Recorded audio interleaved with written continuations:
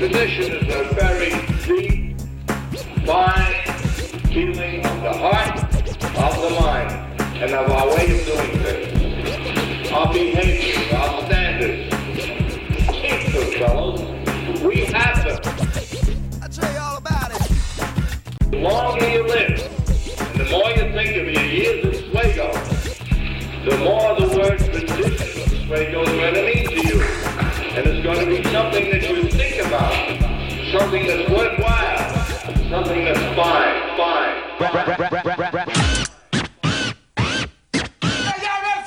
Like submarines, got periscopes, like Ollie does. The rope-a-dope, I think your bad breath lady needs a bottle of scope, yo. We got to kick it. Like Norman Mailer needs an envelope. Like fat ass mama needs some cantaloupe. Like Walter White needs an isotope. We need to kick it. Like the NSA, Yeah. likes to interlope. Like Billy Crystal, like the guys on soap. Like the mayor of San Diego, who likes to grope, yo. We like to kick it. Like Nancy Reagan likes a horoscope. Like Galileo like a telescope.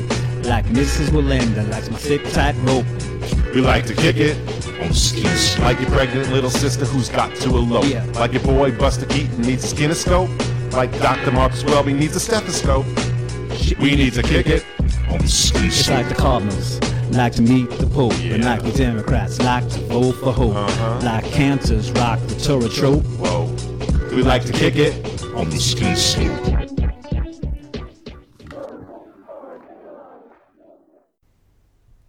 All right, Start hi to everybody. take who's jumped Hi in. Swego Spatona community. We are live on the ski slope with the special Mayor's Roundtable to discuss our election. And I am joined by, sounds like people just left.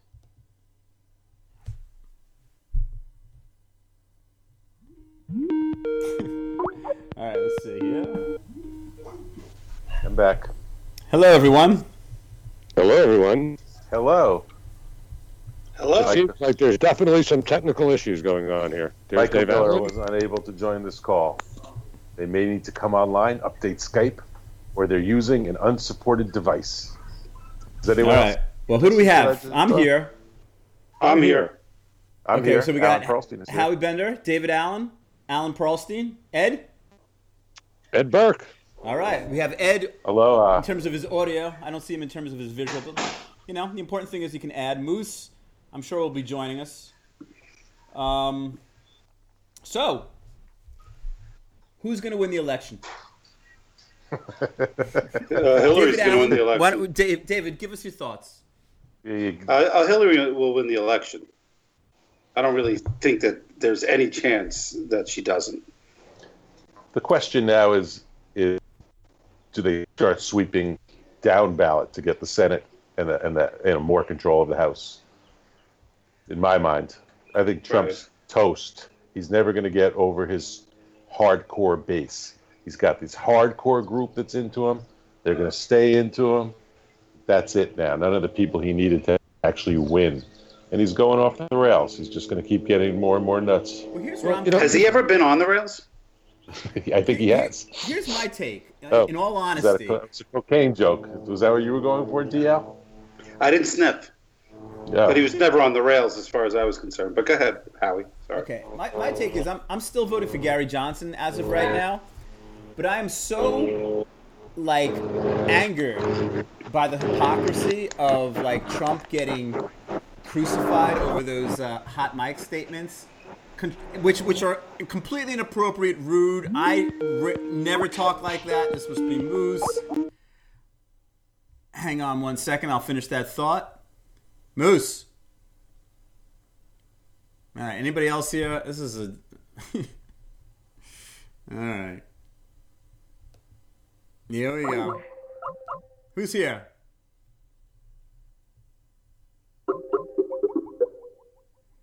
All right, we're experiencing some issues here with our Skype. And Skype is advising me that we should hold on while we get the call back. And I'll finish my deep thoughts about the Donald. Properly. Guys, who's here? Anybody? My mic works fine. I'm back. All right, good. I hear I'm back. Moose. I hear Alan. Do you hear me? Wow. Okay. Is Alan in Hawaii? I am. Aloha. Well, then, in that case, I have to question your sanity of joining this. Well, you should be out enjoying the Hawaiianness. I'm here for 6 months. Nobody does Hawaiianness like Hawaii. Oh, And, all right. You're there for 6 months. Okay. Yeah. So I think I'm okay. I think I see DL coming back. Were we going to do this for an hour and a half? I know. It could be an issue. It could be an issue. Chairs. It's like musical mayors. All right, so I'm just going to jump back into my thought. So, Moose, here's what I was saying. Like, this thing about the hot mic and Trump, like, the hypocrisy of it all kills me because everyone's like, he's advocating sexual assault. And listen, his that kind of joking I've always had a distaste for my entire life. I hate it. It's rude. It's crude. It makes me dislike him. But when you compare it to, like, what Bill Clinton has allegedly done, and the truth of the matter is, it's rude. When you compare it to what? He's not advocating sexual abuse of women. He's telling crude jokes. I actually think that's not right.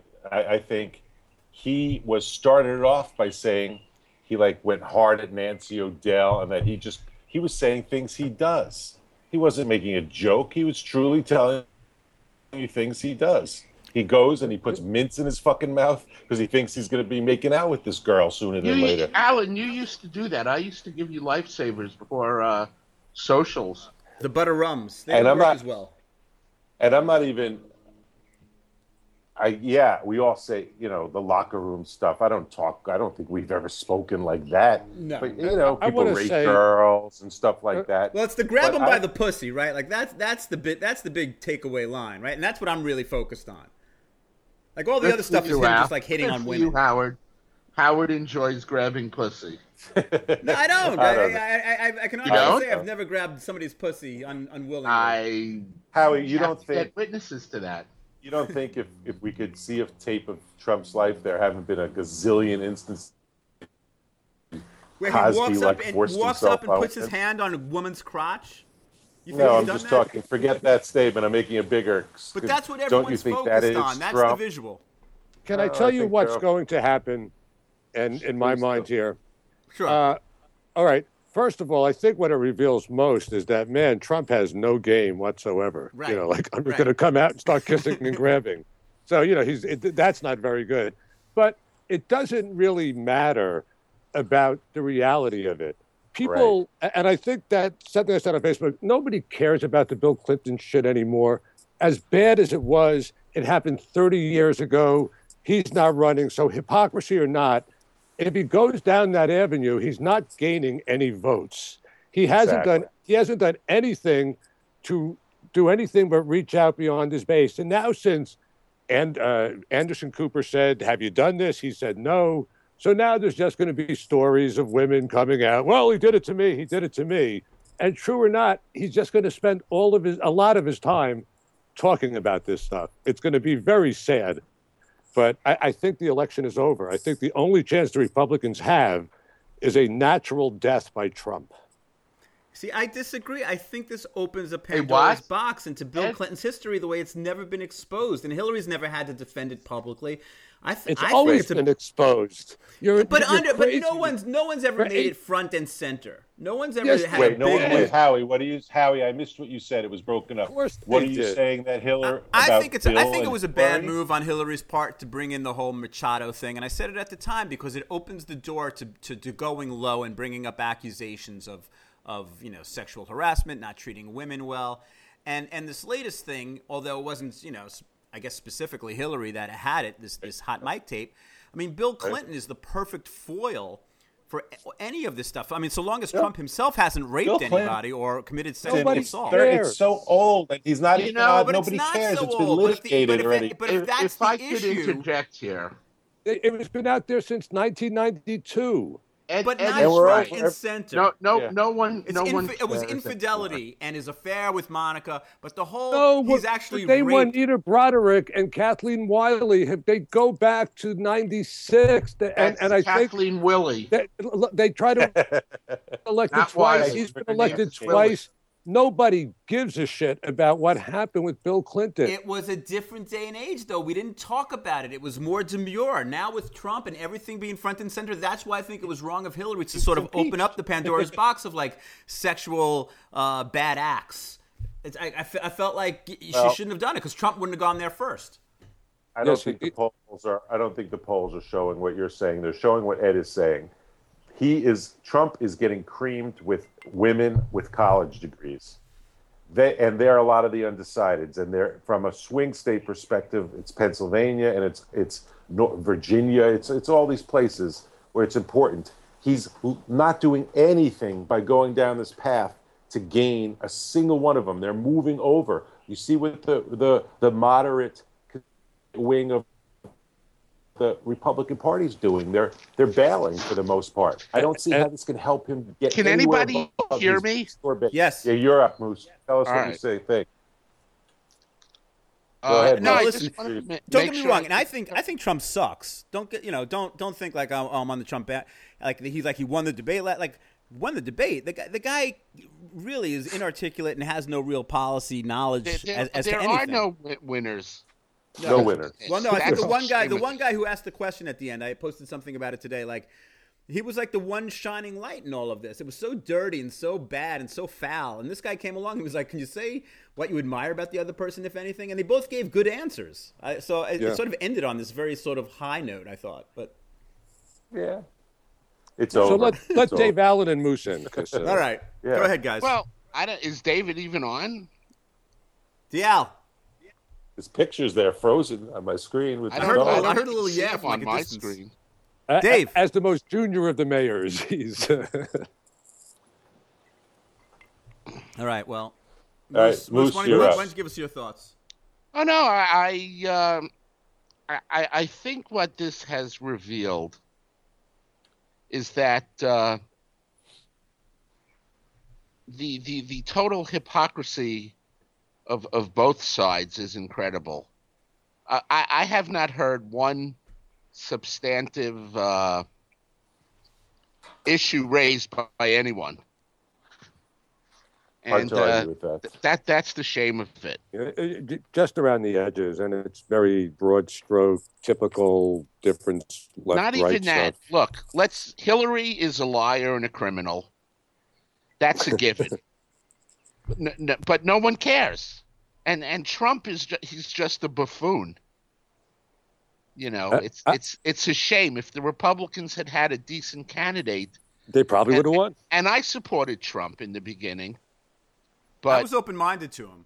He has just he's shown nothing. He's either mentally or developmentally disabled. It's one of those two things. It's one of those two things. He's developmentally disabled. He's a middle school child at best. No, he isn't. Look. All right, he's an elementary school child. I agree with that. I think he's very adolescent. He's a smart guy. Whatever you want to say, he's a smart guy.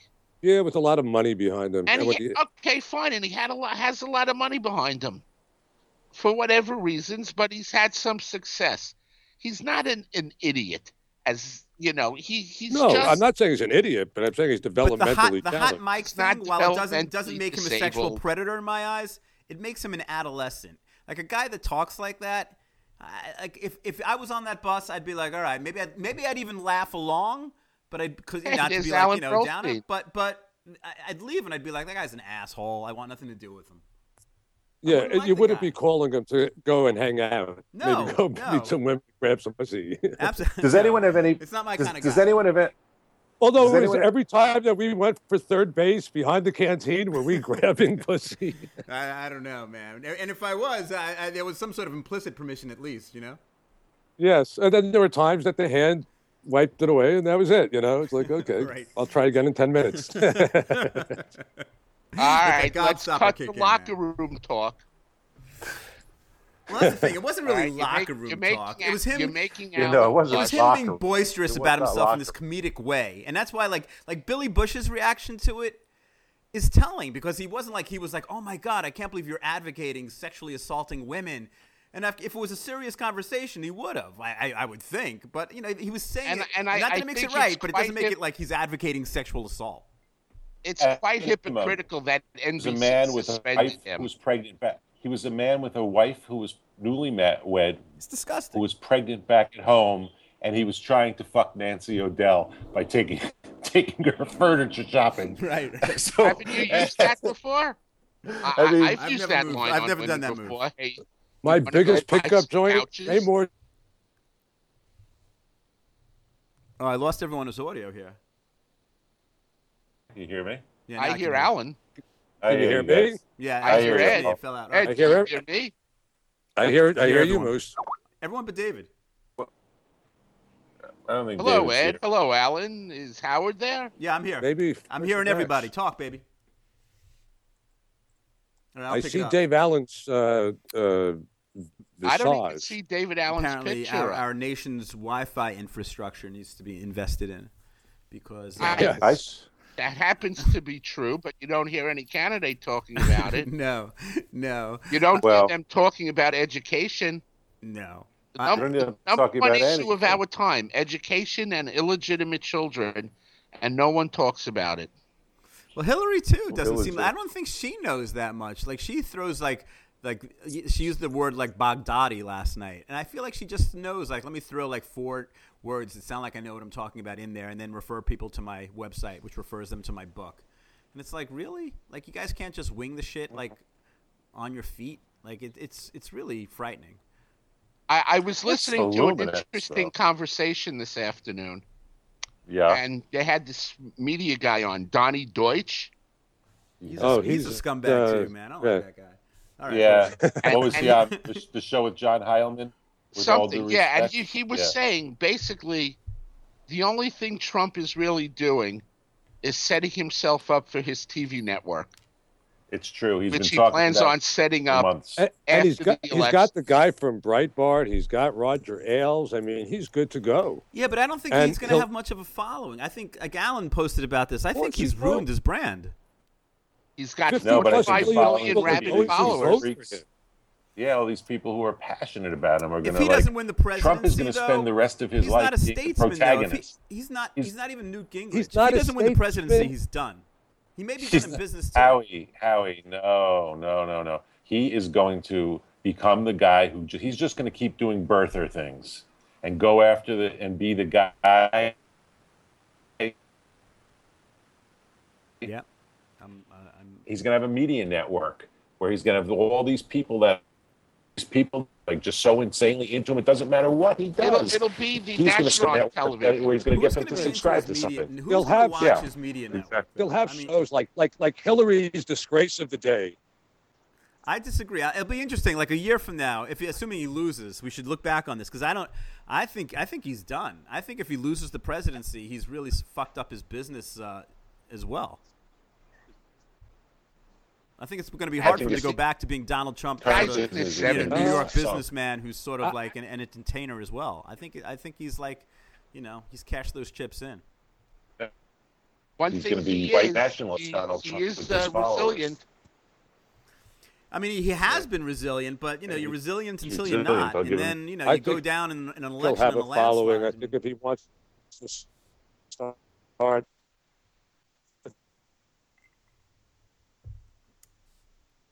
I can't hear shit, yo.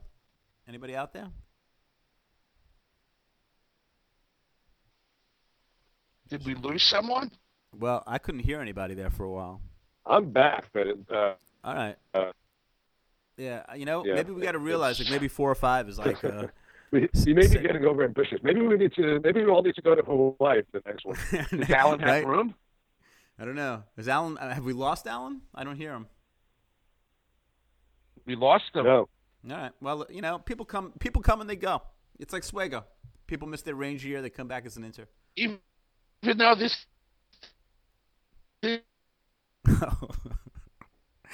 Talk to me, man. Talk to me. a first for us. Sound is very sketchy. Yeah, the sound is really bad. I mean, for anybody listening, if you've never listened to us before, we're a little bit better than this usually on the technical end. But we got a little ambitious, I guess, with 4 or 5 people. Let me see what's going on here. All right, I think what we have to do. Mm-hmm. You know what? Let me hang up, I'm going to keep the live podcast. Let me hang up and just call everybody back using the group call thing, all right? So with that, we're going to take a little commercial break. We'll be right back.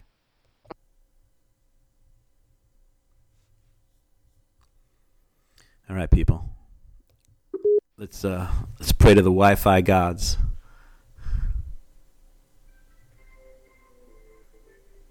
The hell is that? Your grand old flag? Your high-flying flag? Who's playing that shit? Who was that? You said it was a commercial break. I love it, man. That's great. Somehow I thought it was a little Swago-ish. I'm like, wait, what is that? It's like a bugle, but it's the closest thing to it. Oh, let's see who's joining us on the round table. There's Alan Perlson. Oh, there's Alan Perlson, like Bender. live, like high definition video in our 50th state. How's Hawaii doing in terms of the polling? Who's winning that state? Is it a Hillary place or a Clinton? Hawaii is all the way blue state. It's the second biggest Hillary state. Really? Yeah, it's just all. Yeah, all I mean, blue. I think next to D.C., then like Hawaii and Vermont. Didn't blue used to be the Republicans and red the Democrats? I feel like they switched that on us. Like They 12 did, years because ago. I was showing some maps to my government classes, and at one, it was like the blue and the red were mixed up, so it confused me for a second. But How'd they switch that? Like, who decided, like, you know what, we're going to switch the two colors of the two parties? It's very confusing. it was Newton Minnow. Who? Newton Minnow. You actually know this? You got the answer to that. No, I completely made that up. Oh, that'd be Newton Minnow? Wow. Double audio jeopardy now. So what other podcasts do you guys listen to in order to... Joe Rogan is probably my most played one. You know, and it really depends on who the guest is, but he does a great job of just getting into like long, engaging discussions.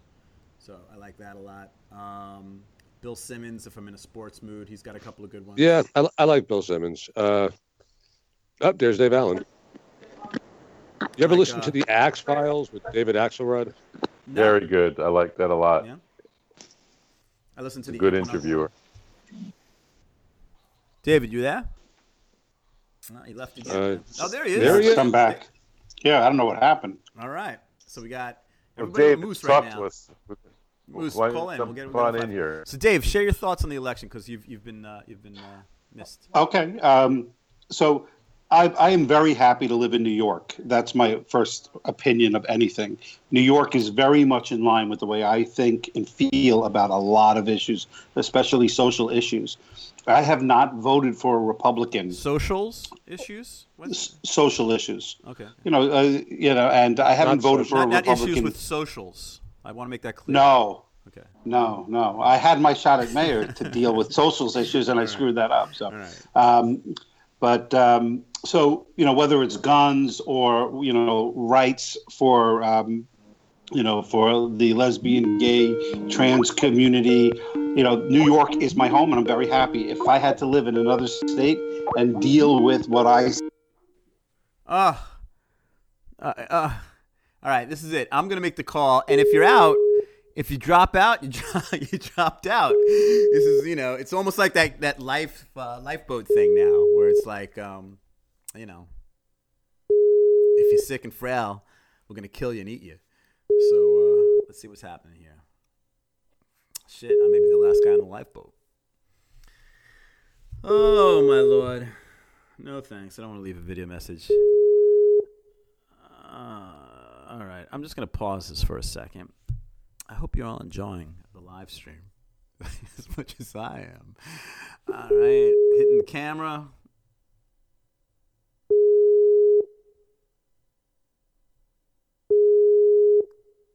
Maybe I'm out. Maybe everybody else is still talking.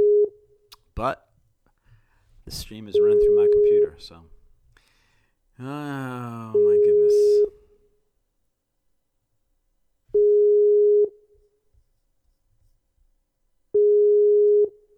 Well, I hope everyone enjoyed tonight's episode of our special Mayor's Roundtable on the ski slope. All right, I'm going to give it one more shot, but I think I'm going to wait like 30 seconds.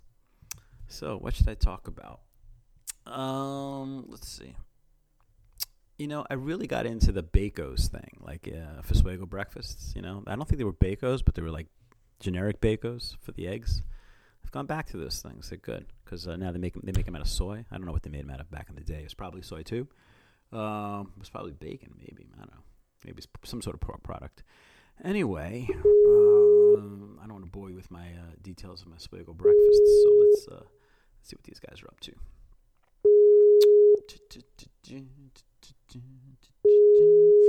Far from hustling city splendor.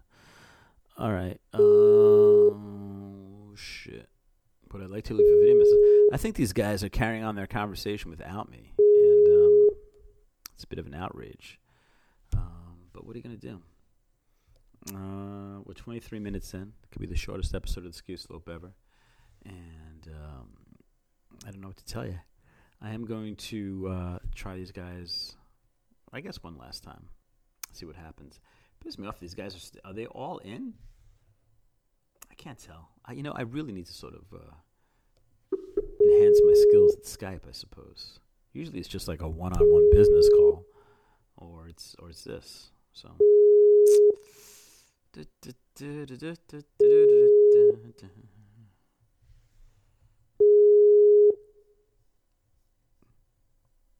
What you were hearing.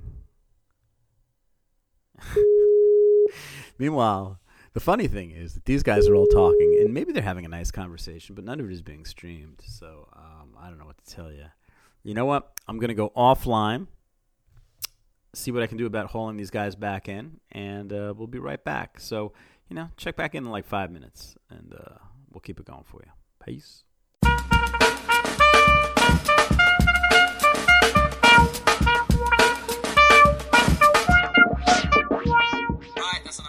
Okay, we started up the cast again.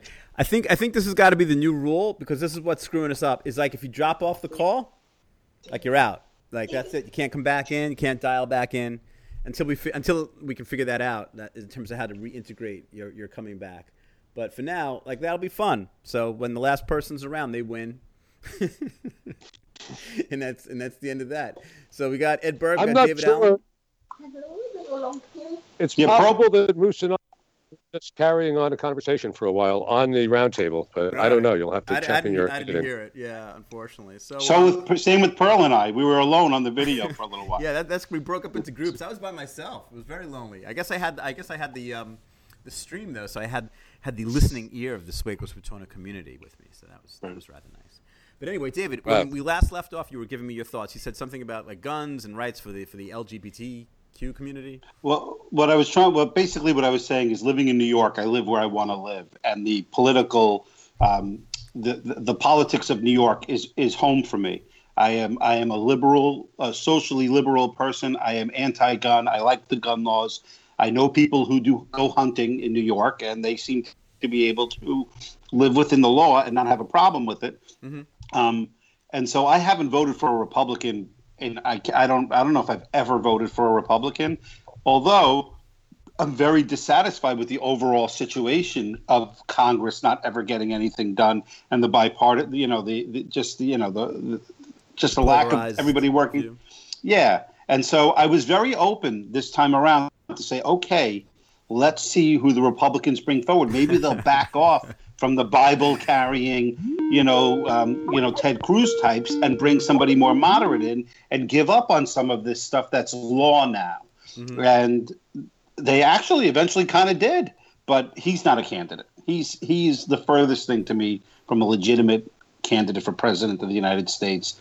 He's just not. I mean, I don't want to get into an attack on him. No, I understand. He's a guy. He's a person, but he's not he can't be president in my eyes. I would never vote for him. Yeah. There are other independent people out there who may even swing to the right a little bit that I would consider voting for and be open, but not that guy. So what about like a Gary Johnson, like that? You just don't want to do, like, or do you have good feelings about Hillary? Somebody's calling in, but I feel like I'm not answering the call because it's gonna. Somebody's calling me. It's gonna, I feel like nobody's calling at this point we just have to. It's mean, but we sort of just have to hang up on him. Otherwise, it's just gonna be like, Ed's gone. Issues from here on in. Ed's gone. Ed's gone now. Yes, he I answered. guess Ed was nicer than I was. He actually answered the call. All Yeah, right, so no, it's me and Dial. something. I like this. It's like 1980. I don't Yeah, have so to dial 212. So I was thinking, like, did we ever sit on the ski slope after a social and talk about how one day, in, X amount of years, we'll be having a video phone call together? Never. Never. You don't think we ever? I thought by the time I was 52, like I'd be like an old man. Like I'd be this like, stodgy sort of John the Handyman looking guy, Right. I didn't realize it'd still be me. Right. I never thought I would have that lack of hair on the top of my head when I was 50, whatever. No chance. But yeah, well, that it is that what you it can't is. control, and I feel like that it's almost better to just lose your hair than to lose it gradually, because I feel like gradually you keep fighting it, you keep trying to not lose, but then once you give into it, it's just. Once you get to that point where I'm just fucking, I'm just going to shave my head or cut it really close, crop it. Like within 2 weeks, you're probably so used to it. And it's like, what was I even like losing my mind about, Yeah, I was gelling it for a while in the Pat Riley era. Mm-hmm. And that the works, wind right? it was all right. But then like the wind would blow like a clump out and it would hang down and like bang into my face. And I just said, you know what? Right. I'm and done. Like I'm just unknowingly, cutting. right? You'd go home and like not know it and look in the mirror and be like, oh shit. What's this? Yeah, this is terrible. I had to get rid of it. I look at those pictures from like the early to mid '90s, and yeah, I don't like the hairstyle.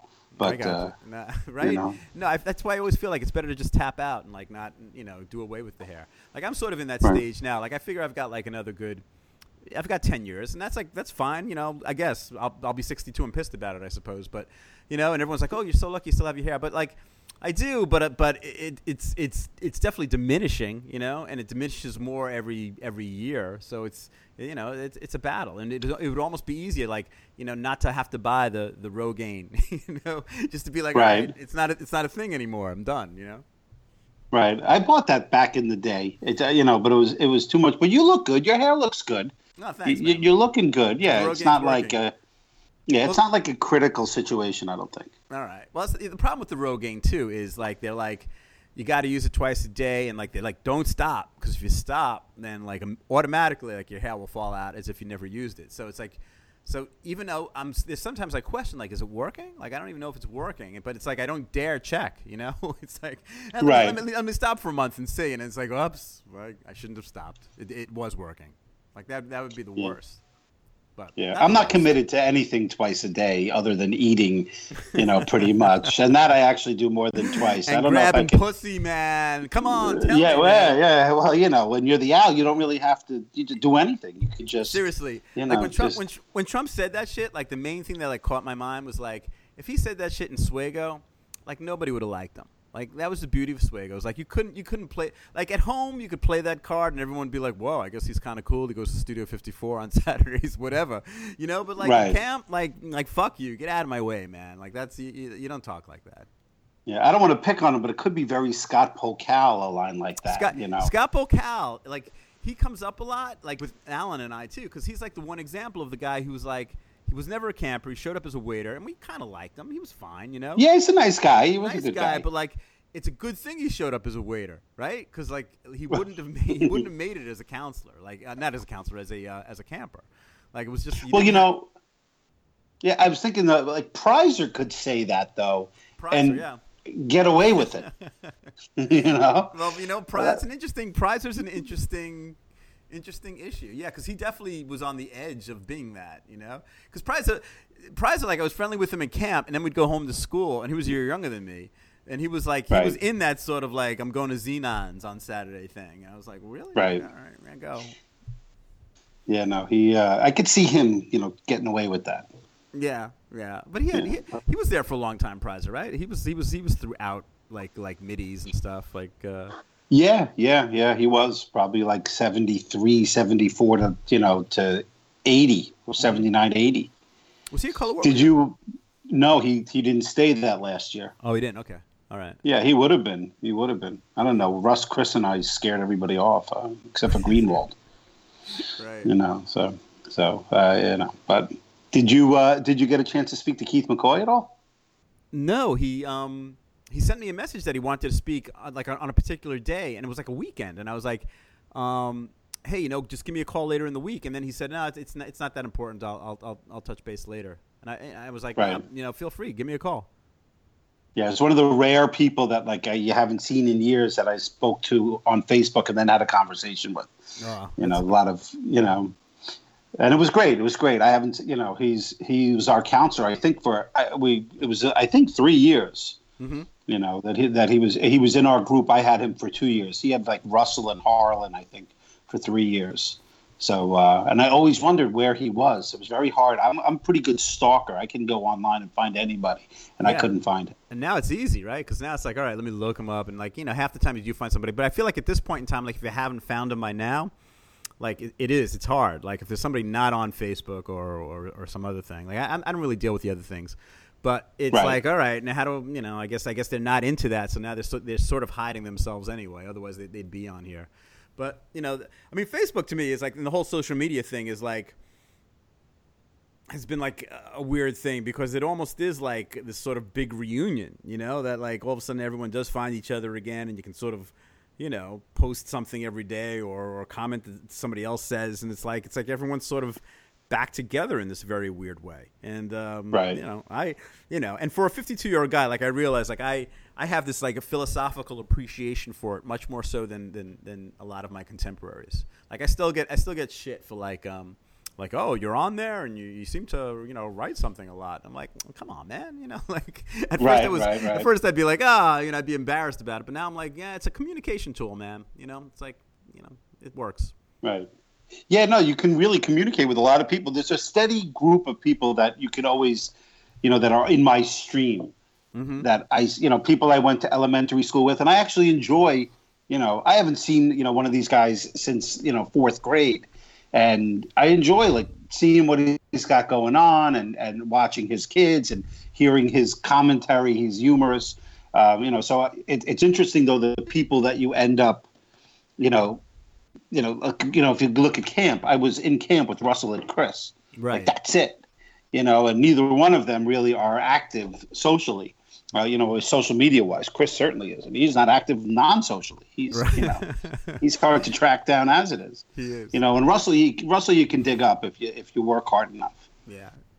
Yeah. But then like I see more. I was seeing more of Barry Kornblau on Facebook than I was of the guys I hung out with, and I think Barry Kornblau finally remembered.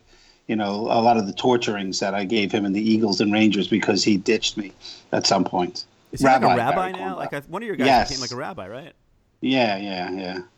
Yeah, Rabbi Barry Kornblau. I thought, how could he ditch me? He's a rabbi. You tortured him, and he was like had to find some sort of salvation somewhere, so he decided to become a rabbi. They probably led him down the path. Oh well, listen, man, it all ended well. Yeah, I guess I'm lucky. Like my guys, not really so much on the social. Like Alan, obviously we do the podcast together and everything, and like Jacobson, I see him on there. Like Feldman, I still hang out with. He doesn't post all that often. John Powell, I don't really see all that much, but we still every now and then we'll throw an email to each other. But it's all good. It's not like we were purposely not trying to find each other. It's just life takes over, and that's why, like, I guess, like, the social media thing is good because it's, like, communicating with people, like, at your convenience, like I've grown more and more, like, resentful towards, like somebody just calling me out of the blue, and it's, like, could be a great, it could be some guy I haven't spoken to in 3 or 4 years, hey, got a friend from college, I'm just calling to see what's going on, and, like, it bugs me. Like I don't like getting and I mean it doesn't bug me in the sense that, like, I know to, like, all right, be into this, be cool, talk, and you're gonna groove and it's gonna be fun. You're gonna appreciate the fact that you spoke to the guy afterwards. But it's that sort of like somebody else determining what I'm gonna do, because they've decided to call me. It sounds odd, I know, but I just feel like it's a very, like, inequitable relationship making a phone call to somebody out of the blue. Right, I agree. I'm not good with the phone, and anybody who calls me, I will generally, the first call, unless I know, unless it's in the core, kids, wife, brother, parent, right. Sister, I'm gonna screen it.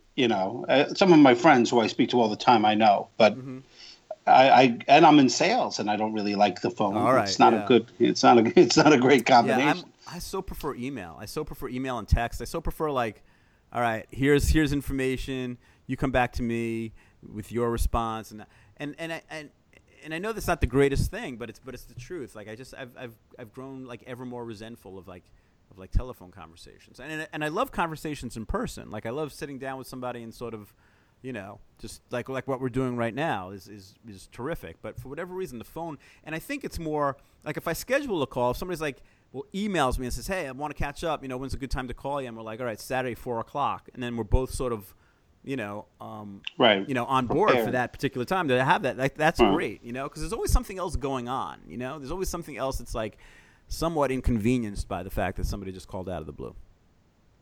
Yeah, I agree. It's you have your day and your time and those things that you look for, the piece during the day that you're looking forward to, even if it's driving, that it's an intrusion. But at the same time, we're very social people. I mean, we're humans and we're very social and we like to talk and communicate and spend time with other people. But, maybe it's just, on our terms, that may be it's funny, like you were like, because Alan obviously was like one of the guys, like I had a long distance bill, like when I was, from between 1978 and 1981. And you were the other guy though. Like you definitely moved into my, closest friend category there, where we were like communicating like almost on a, every other night basis, yeah. And so you're one of the guys, I guess I appreciated getting phone calls from, and even making phone calls too, Right. Well, back then it was different. The phone was was an important tool. I'll never forget when my daughter was like 10 or 11 or I don't know, maybe 13. She had a phone at that point. The first kid who had a phone, and her response was when I said, well, why don't you just call them up? She didn't have her cell phone. I said, well, why don't you just call the house?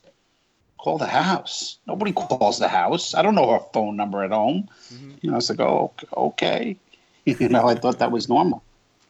Right. But I don't think I call people's houses at all anymore, except for my mom. No. Do you ever answer your landline phone at home? Only.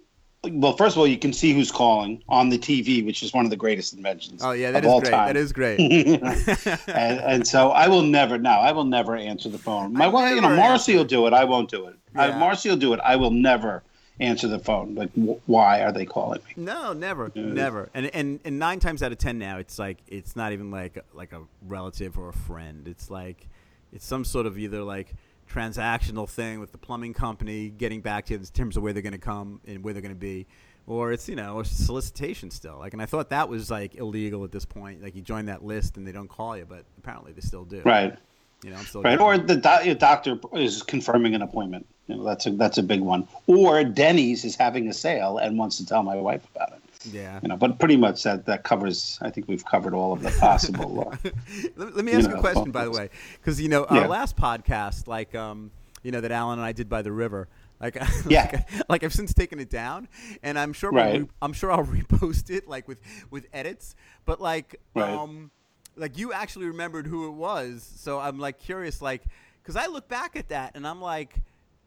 I think it was real. Like, I think if I had played that right, like things would have happened. But I was just so I was just barely 17. I didn't know what the deal was. So I don't know. What are your thoughts? You think she? I mean, it could be like she was just putting on an act, which that's fine too. Well, she was. I could definitely see where you would think that was a real possibility because that was her style. Mm-hmm. And I don't know if she would have carried. I don't know how far that style went, but she was very flirtatious. And I don't. I was 16, so maybe I was one step even further removed. But she was always really very flirtatious. Exceedingly so. And I always had that thought also. And she lived down the block. I lived on 87th and 2nd. Oh, really? They lived on 86th Street. Maybe they moved out to the island, like you said. Right. But they lived on 86th Street, and she was really nice to us. I remember I went to her house with probably Russell and Chris, mm-hmm. and I'm sure Russell has opinions here. sure. So I have to ask him about it. Where's Russell's Skype? I don't have him on Skype. I have him on Twitter and I have him on Facebook. All right, really? Yeah, so yes, I'll have to send you the name. The incognito. So yeah, the name. It's not hard to find. You look through my Facebook friends, you'll see it. And so she gave me a little plaque that I still have somewhere in a box. That was a little brown plaque, a little square. I'm trying to get my thing. It's a little square plaque, and it had a picture of a guy with a guy with not wearing a shirt with a screw going into his stomach or something, and it said Swago 82 on the guy. Getting screwed or something, or you're getting screwed, like the camp was going under and Sheldon owned it, and So this it was a nice thought. Hallmark card that she had gone out and bought, and the guys with the screw in him. It was like a little wooden plaque. Yeah, it was a plaque. Yeah, that she. Yeah, it was like a little wooden plaque that she probably got from a Hallmark type of store. Sure. And it was probably like $8 or $9 or something, and she put a little thing in there that's Swago and getting screwed. So she was. We had like some kind of give and take with her and her husband, but I don't think you read that wrong at all. Okay. Yeah. And now we can't play any of this. No. This has been very incognito. I think this has been okay. I don't think anybody's there's been no names or anything, so I think we're good. So yeah. Meanwhile, if somebody's listening right now, they're like, "Shit, man! I tuned in to hear about like Trump and Clinton. I don't know. All I'm hearing about is long distance phone calls. So you're voting for Clinton then, right? You're all for Hillary. You're with her. Yeah. I mean, and I don't really like to read anything. Oh, I think Ed Berk is back. Is he? Moose and I were just talking for 16 minutes. I don't know. Were you guys talking? Yes. We were. All of a sudden, it devolved into like a podcast with special guest David Allen. I don't know if Moose and I were talking or you guys were talking. We went over everything. It's that's funny. I hope you recorded it. Well, it's funny. It's funny. We took this like little segue into other things in Swago, and now we just said, I was just like, so you're going to vote for Clinton? And he was about to answer, and you came back in. So your timing is perfect here. So, Dave? Yes, I'm voting for Clinton. There's no, maybe the next. I actually think that the one good thing to come from this is that the Republican Party will be so shaken up that they will come out with a real candidate next time. And I hope so. I hope to have a choice. I don't feel like I have a choice at this point. Yeah. That's my own personal thing. Yeah. Go. I'm not sure. I think that the Republican Party is very dysfunctional. I mean, they didn't want Trump, and he was able to take over their party. I'm not sure that they have any control over anything. I think that it's the lunatics are running the asylum in the Republican Party. They, did Hillary and the DNC, they engineered the whole thing. Did they put the fix in for Hillary? They did. The Republicans are trying to do everything they can to put the fix in to make it not Trump. They were just incompetent and disorganized. I'm not sure that how easy it's going to be for them to just come back in 2020. And they'll have every opportunity with 12 years of Democratic control and probably economics going down no matter who the president is. Right. It's going to be bad. I agree with you. I think it's like, I think if Trump wins, I think it's bad because I think it's even worse. It's worse for the Republicans. Yeah, I think Trump goes his own way. I think Trump is like, listen, I'm the president now. I don't need the Republican Party. We'll see you later. And and if he loses, then it's still it's a disaster either way. I don't think in my lifetime, I don't think either party has a sort of existential crisis quite like this. Like this is. I agree. Right? I agree. Like even Watergate. I don't think Watergate to Republicans was this bad. There were Republicans to admire, even having a guy like Gerald Ford, even if he didn't win, people could point and say, well, he's not Nixon. He's a decent person. And they were able to maybe move on in a way. And he came very close to winning in 76. Right. I mean, it wasn't like it was a landslide away from the Republicans. And things do change. You hear about the demise of political parties a lot. But here's what I would like to see Hillary Clinton do when she's elected, because I'm pretty sure that she will be. She should say after Election Day that she would like the lame duck session of Congress to confirm President Obama's choice of Merrick Garland as Supreme Court Justice. that she would like to start off with a fresh start and not have a big contentious Supreme Court fight to start off our administration. And I'd rather get to set working on my agenda together with the Congress. What do you think as somebody who's anti-Hillary, Howie? I totally agree with that. Because you know what? Republicans are not going to do any better than Garland at that point in time. And they'd be fools to sort of make a contentious issue out of it. And if she extends an olive branch like that, I mean, similar to the way Bush did, I thought, like when he was first elected and you know, wanted to do the redo the education stuff and had Ted Kennedy over. Like, I think it's always good to start off, you know, on a bipartisan effort, you know. Is she the type of person that's going to do that, though? I don't know. I don't think she would. I hope that, you know, somebody with political skill, and she has not seemed to surround herself with a lot of people who have that type of political skill, but we'll look at governing, not winning, but governing. And that's really, you know, what I've been so frustrated about over these many years is that people are not interested in governing. If they were, they would fix Obamacare instead of spend 8 years repealing it, which was never going to happen because Obama would have to sign it. Right, but certain things, i.e. Obamacare, could be so off the rails that it's not worth saving. Because I think, you know, something like that is purely an economics issue, and I don't think you can sort of have this hybrid public-private healthcare system. I think it's either got to be private or, you know, public or state-run, or you have both, you know. Like I think we spoke about this before, and you and I were sort of both in agreement that, like, you know, expand Medicaid, you know, would cover a lot of this stuff. Because I don't think Obamacare, you know, when they tout out the numbers, it's always like, look how many more people are enrolled, you know, but enrolled in what? Well, it has a lot of problems. That's why I'm saying whenever they had something like Social Security or Medicare or Medicaid, they always had problems with the implementation of it. So they would go back to Congress and say, hey, you know, this, that, and the other thing doesn't work. We need to make a change. And maybe, and, you know, I respect your opposition to it, but for 8 years, it was going to be the reality because Obama was not going to sign legislation. I agree. Repealing. So this, you know, all this time of, you know, voting to repeal it 500 times. Right, the House putting another bill in to sort of overturn it. No, we talked about that, and it's stupid. It's a waste of time. It's right. It's bullshit. And I just hope, you know, maybe, you know, there will be some chastening by in the Congress with this ability to try to get something, and maybe Hillary will try to move. I'm not optimistic, but no, I'm not either. I mean, you know, I guess stranger things have happened. You know, maybe she's like, listen, if she reaches her life's goal, because I feel like just from like a, I don't know, almost if you took this sort of novelistic approach to Hillary, right? She's this like very famous, powerful, intelligent, talented woman. But along the way, she always hits her stumbling blocks. You know, she's a most powerful first lady in terms of having input, but her husband's cheating on her and running around, and that's embarrassing. And she loses to Obama in 2008.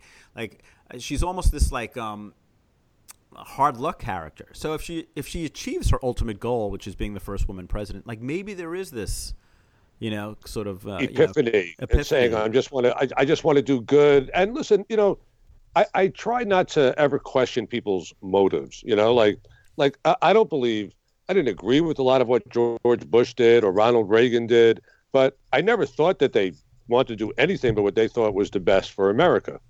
You know, the only person whose motives I may have questioned over these many years was Dick Cheney, but that's for, you know, another reason. Right. And I was right not to. You know, I mean, I think that anybody's going to say, like, oh, they're trying to destroy America. No, they're not. This is what they think is right. You may disagree, but don't question the motives. And I think maybe if, you know, Hillary, I have a lot of questions about. She can be very Nixonian, and I hope that she tries to do the best. But I'm sure she wants to be a good president. Nixonian is a harsh term. You know, when Bush got elected, when the younger Bush got elected, I was. Well, she is. You know, she's. Go ahead, Ed. Sorry. No, go ahead, Dave. David, you have when the younger Bush got elected, Ed, somebody's behind you. When the younger Bush got elected, I was very disappointed But I remember the inauguration day, and my attitude was, all right, this guy is our president, and I'm going to be supportive. Whatever method he has of getting, what done, what he feels needs to be done to make this country better, I'll stick with that. And I was supportive. And I don't think that Hillary Clinton has a personal agenda. I don't. I think she's going to go and do the best she can to, she wants a place in history. Nobody had any faith in Lincoln either. They thought he was a joke.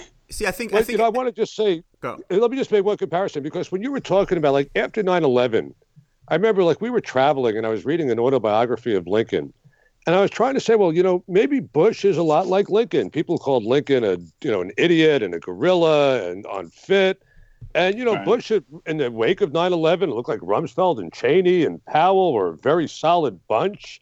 Maybe it's good. Maybe this is the right guy. I turned out, I don't think it was, but, I did make a comparison to Lincoln back then with Bush. I can't believe it, but I did.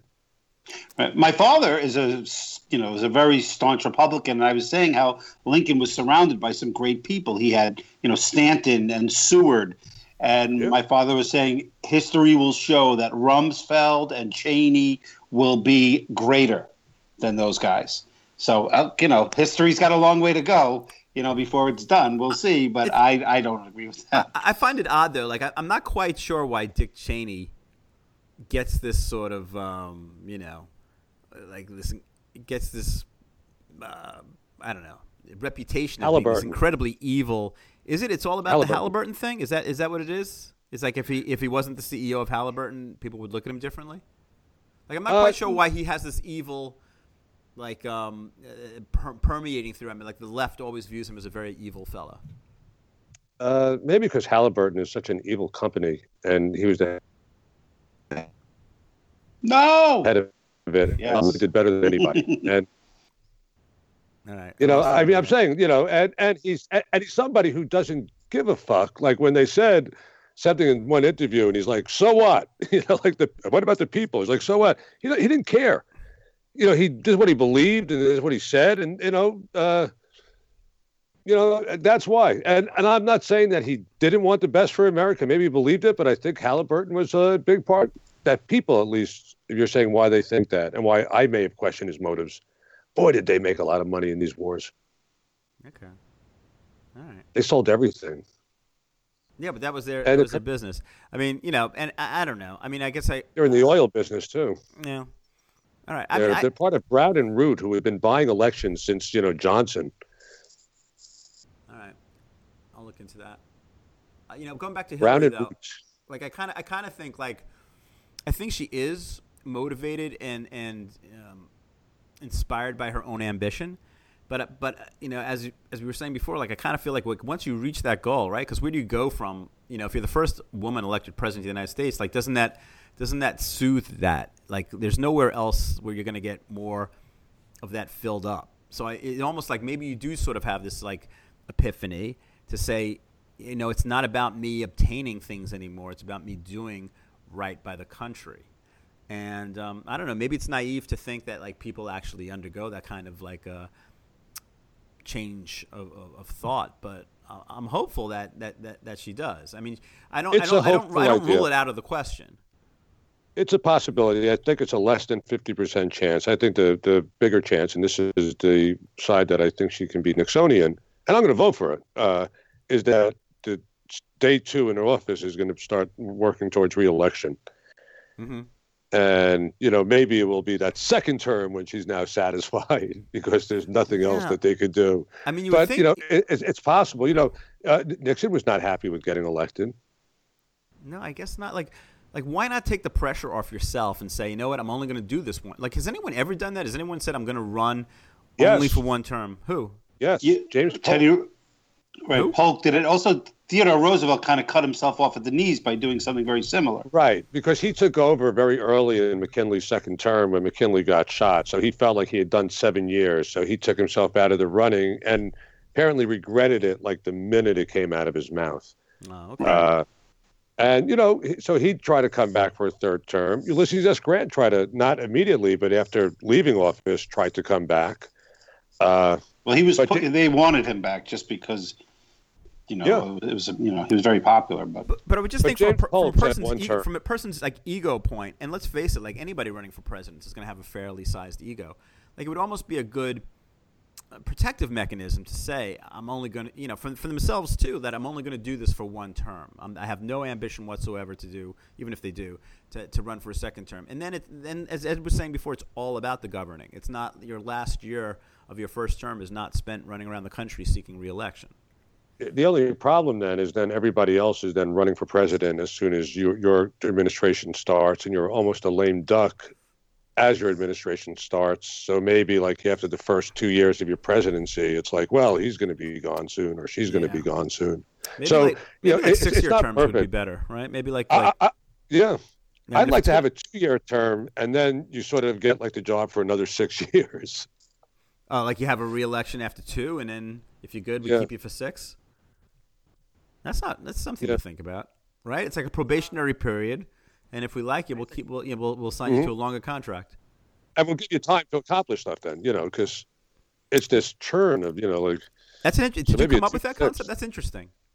Can you explain that again? That went right past me. So you get elected the first time for a 2-year term, and then let's say maybe they even have like a confidence vote, and then you could get elected for a 6-year term after that, or a 2-year term, and then there's an election. And it could also be that we could just kept getting new presidents every 2 years because right.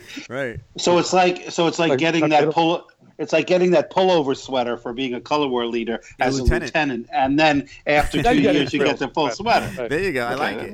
I like it. It's like a probationary presidency.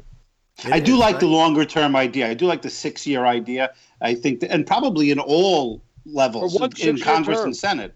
But I think in the Congress, also in the Senate, just to get rid of this cycle that's dizzying. I would love to see term limits in Congress. The only problem is that Congress would have to vote for term limits in Congress. And I don't see Congress it's insane. doing that. But I think the public support for term limits is huge. I think it's way over 60. But even I don't see that. I don't. For me personally, I mean, I see the public's interest in that, but I personally don't see the point of people wanting term limits. I get that people get entrenched, but we always have the vote to get rid of them. And then if you have somebody who does a really good job at what they do, to push them out. There's so few of these people that actually do a good job. And then we want to push out the ones that get good at it. I don't know. But I don't know that there's any correlation between being good as a congressman and being in Congress for 20 years. I think it just becomes habit. My congressman is. You're able to have a bigger marketing campaign to stay, where you are. I don't think it's a matter of just like, we can make a choice and throw the guy out. I mean, definitely, but on an individual level, sure, but on a group level where it's important, I don't think that's the case. I think the incumbent has such an advantage to keep I live office. on the Upper West Side of Manhattan. My congressman is Gerald Nadler. My congressman has always been Gerald Nadler. My congressman will always be Gerald Nadler until he resigns or dies or whatever. Even after he dies, he'll probably. He might stay in for a little while after that. I will say the guy lost an incredible amount of weight. I used to see him in the neighborhood at every food truck, always eating, and I don't see that anymore. Did he do the band surgery? He's going to. He may have. I mean, he was the biggest guy in Congress, and he looks a lot better. But on the Upper West Side, I remember once seeing at the 72nd Street subway stop, there was this woman who was giving out things, and she was the Republican congressional candidate. And I'm looking at this, and nowhere on her poster does it say Republican, because she knows that on the Upper West Side, Yeah, that'll do you in. No Republican is gonna win in this district. Yeah. Oh well. What are you going to do? And I guess there are plenty of more Republican point, right? districts like that because of gerrymandering in other states. She was, and she wouldn't, put Republican. Well, when Michael Steele was running for governor or lieutenant governor in Maryland, he put on his license plate "Democrats for Steele" on his bumper stickers. Now he was a Republican, but he was highlighting that there were Democrats supporting him. He didn't want to put, vote Republican, vote Michael Steele, not in Maryland. Going back to like what I started with, this whole this team aspect of it. It's almost like color war, right? It's almost like green and white, Democrat, Republican. Like even the stuff and we may disagree as to the relevancy of all of this, but I don't think we would disagree as to the seriousness of it. Trump's comments on the hot mic tape versus the allegations of Clinton. The people that are so angered and infuriated by Trump's comments, but then when you bring up the Clinton thing, it's that doesn't even count. It gets blown off, and I do have that feeling that if you just reverse the facts. If it was Bill Clinton on a hot mic and it was Donald Trump who, 3 or 4 women came and said, hey, he raped me, and it was, even if it was 25, 30 years ago, they would just, have the opposite feeling. And I think it's such a healthy thing to try, at least, because you can't really exercise it completely, but to always sort of look at things as though, all right, how would I feel about this if I was on the other team? If I was on the green team, not the white team. But I think so few people do that. I feel like this team concept is so powerful. And regardless of the intelligence of the person, I just think that belonging to the team and standing up for the team and then believing what they say and that you're on the right side, not the wrong side, is so powerful. And it's really it damages like civil discourse, I think, because it always breaks down.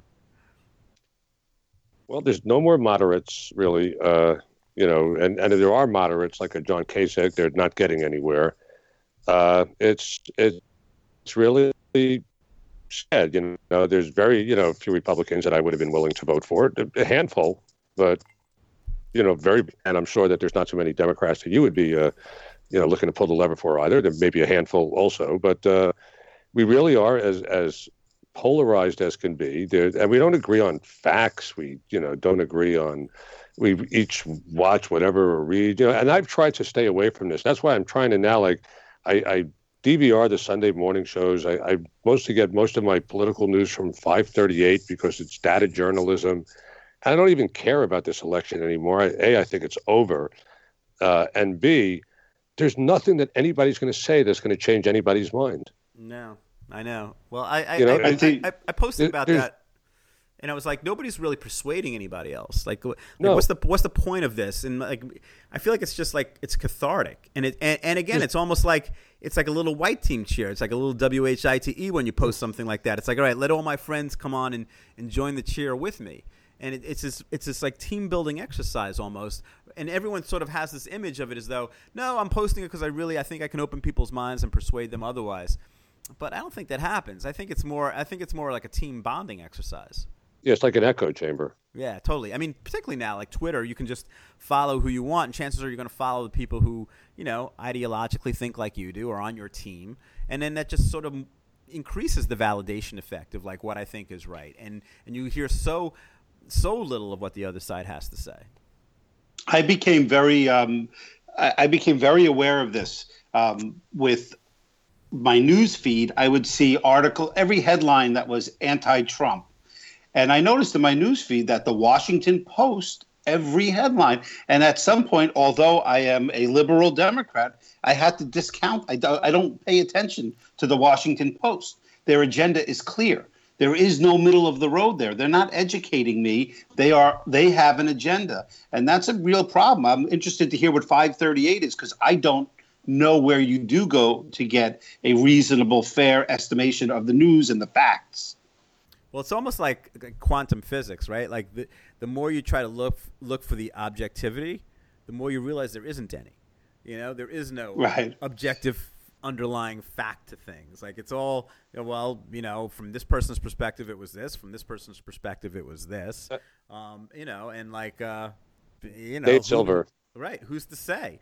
So I almost feel like the Washington Post, New York Times, Fox News, better you just say, by the way, this is the position that we advocate for, and I feel like it would at least bring some integrity. The fact that the New York Times, Washington Post claim not to be biased is insanity. I don't know how you can claim that. It's terrible.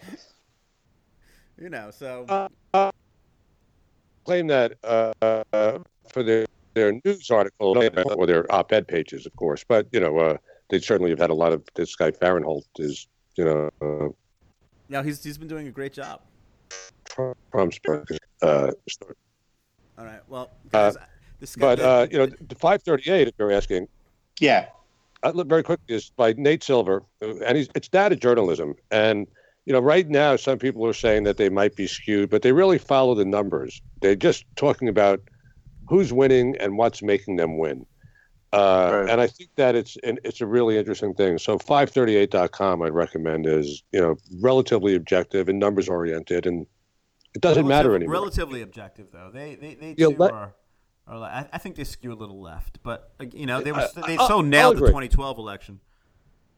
Right. Actually, the last two elections, they got every single state right, and they're saying that they don't expect to because it's much more volatile. There are very much fewer undecided voters in 2012.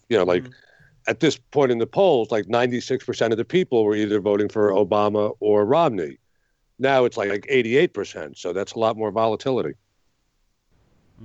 But I don't think there's enough to make up for Trump to make up. He's not reaching out. He's just trying to go to the same people. I do think the volatility issue, though, in this particular election is huge. And I do think, particularly now with, who knows what other tapes exist regarding Trump, who knows what WikiLeaks has as far as Hillary stuff. Apparently, James O'Keefe, who was the guy who did that, video expose on Acorn, he says he's got stuff on Hillary, that's racial oriented. Who knows? I mean, I think there's a lot, a lot of things, and maybe it's technology, and I'm sure it's partly the personalities of the people running, that can make or break this. I mean, I do tend to agree with you guys. I do think if I had to bet one way or the other, the betting markets are 4-1 at worst right now for Hillary. Yeah. And the thing, though, if something comes out about Hillary, the Clintons will manage their response because they're lawyers and they're going to manage it like lawyers. Right. And if something comes out about Trump, he's going to tweet. Right. And he's not going to. So, it's just going to be. And now that he said that he's never done these things, now they're just going to look for women who say, well, he did it to me. And true or not, and that's all it's going to be. He's fucked as far as this election goes. But he's not losing any more of his people because they're sticking to him like it doesn't glue. Matter. He'll get his 40%. Right. True. He should be getting 45. And you don't think the sort of the judo thing of then Trump turning around and saying these are all allegations, and again with the Juanita Broderick, Kathleen Willey, Paula Jones, that's old news, and that doesn't count. No, I don't think anybody gives a shit. I don't care either side about that stuff. I don't care what Trump said in a van or a bus. Either do I. And I don't care. I can't blame Hillary Clinton for whatever goes on there. It's all bullshit to me. I'm different. I'm different. I care about these things. I really do. I think what Trump said, like we said, I don't know, Ed, if you were around for that. If we were at the ski slope and Trump was that new second-year senior guy just shows up for this 1 year and said something like that, you'd be like, who the fuck is this asshole? He would have burnt his bridges right there and then, and no one would have liked him. He'd be a dick. Right. So yes. And that's part of our camp's personality. Be a total dick. Right. So he wouldn't have made it there. And I still feel that way about guys that'll say that shit. Will I laugh along if somebody's saying something like that? Maybe I will, just because that's the. But then when I leave, I'm gonna be like, that guy's an asshole, man. I don't really want to hang out with him. But that to me is qualitatively different than actually sexually assaulting women. It's a whole nother ball game. So on both ends, if Bill Clinton did sexually assault women and Hillary helped him get out of those situations, fuck them. And Trump for talking like that, fuck him too, but not fuck him as much as fuck somebody that did sexually assault women. And he's been accused of sexual assault as well. So if you want to go down that, there, neither one of them. I mean, he has. It's and again, I don't want to get into it because it doesn't matter anymore. Yeah, but character because matters. There's nothing that's. Of course, it matters, and neither of these people have character. And I just feel that neither of them have character, but one of them, I think, like I said, is either developmentally or mentally challenged, and should not be president of the United States. And at least Hillary fakes it better.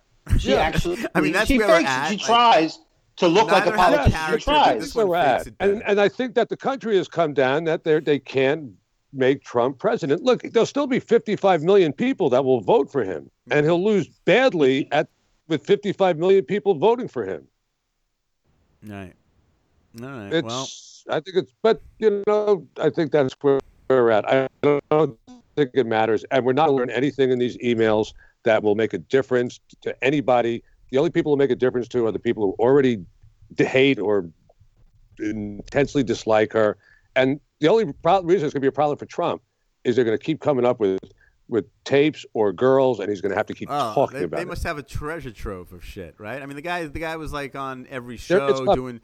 I mean, even making fun of like his Howard Stern appearances. Like, oh my God, like the guy went on Howard Stern and talked about like getting laid. It's like, so does everybody that goes on Howard Stern. Right? Right. So I don't know what to do there. All right, guys, I got to wrap this up, but I'm glad we ended on a strong note. I mean, I'm missing Alan and Moose here, but you know what? You guys hung out on the slope a little bit longer. You guys up at like 1 a.m. in the morning here. So can we do one more thing here? Go, do one more thing. So I remember the mayor of Oswego my first summer was Bob Lazarus in '68, Ricky Cronhouse in '69, Andy Levine in '71, Jay Baum in '73. 72? Ed Berk's, I don't know. Ed Berk, 74. Moose Miller, 75. Ricky Friedman, 76. I can't go any more than that. 77. Who was the mayor in 77? Oh. Who was the color leaders in 77? Ruben Birnbaum, Stephen Goldstein, Fred Roseman. Wasn't there. Fred Roseman, the mayor? Could Fred Roseman have been the mayor? No. Wow. Very volatile. The 77 Mitch Denier was not mayor, was he? I don't think so. Secretary. I think he was secretary when I was mayor. Yeah, I think so too. Shit, that's a good question. And what years were you guys mayors? I was 80. I was 81. Wait, let's just backtrack. 79 was Andy Hammer. 78 was... Who was 78? Was it Nakame? I don't think Nakame must have been mayor, no? Bonnie Nakame was mayor. I don't know. Shit, 77 and 78 are escaping me. I'm gonna have to like look up on the color war plaque. I don't know 70 or 72, but Jay Baum didn't. Jay Baum's not 2 years in a row. No. Ed Berk was 2 years in a row. No. Oh no. I was as a first year senior, and I gave way to Moose. You see, you did and then that. we tried to get Alice. You did that honorable first term thing that we were talking about. That's right. I stepped down. Okay, and then was David Allen 81, 82? Can we go past that? Do we know who? I went back to 68. I know Liebner was 83. I'm not sure who 82 was. Sammy first? Mark first ever mayor? No. I think First was second. I think Sammy was my secretary, though. I think it was me, Jacobson, and Sammy. Powerful team. Figure we'll get some Oswego politics at least. All right, we'll get all the old mayors on there. Get that Lazarus guy on. That's all right, guys. Hey, he was a great mayor. Okay. It was fantastic. Right. Let it end strong. It was great. All right. All's well that ends well. Thanks for having me. We'll do it again soon. We'll do it before the election. We'll have one final election. Bye-bye.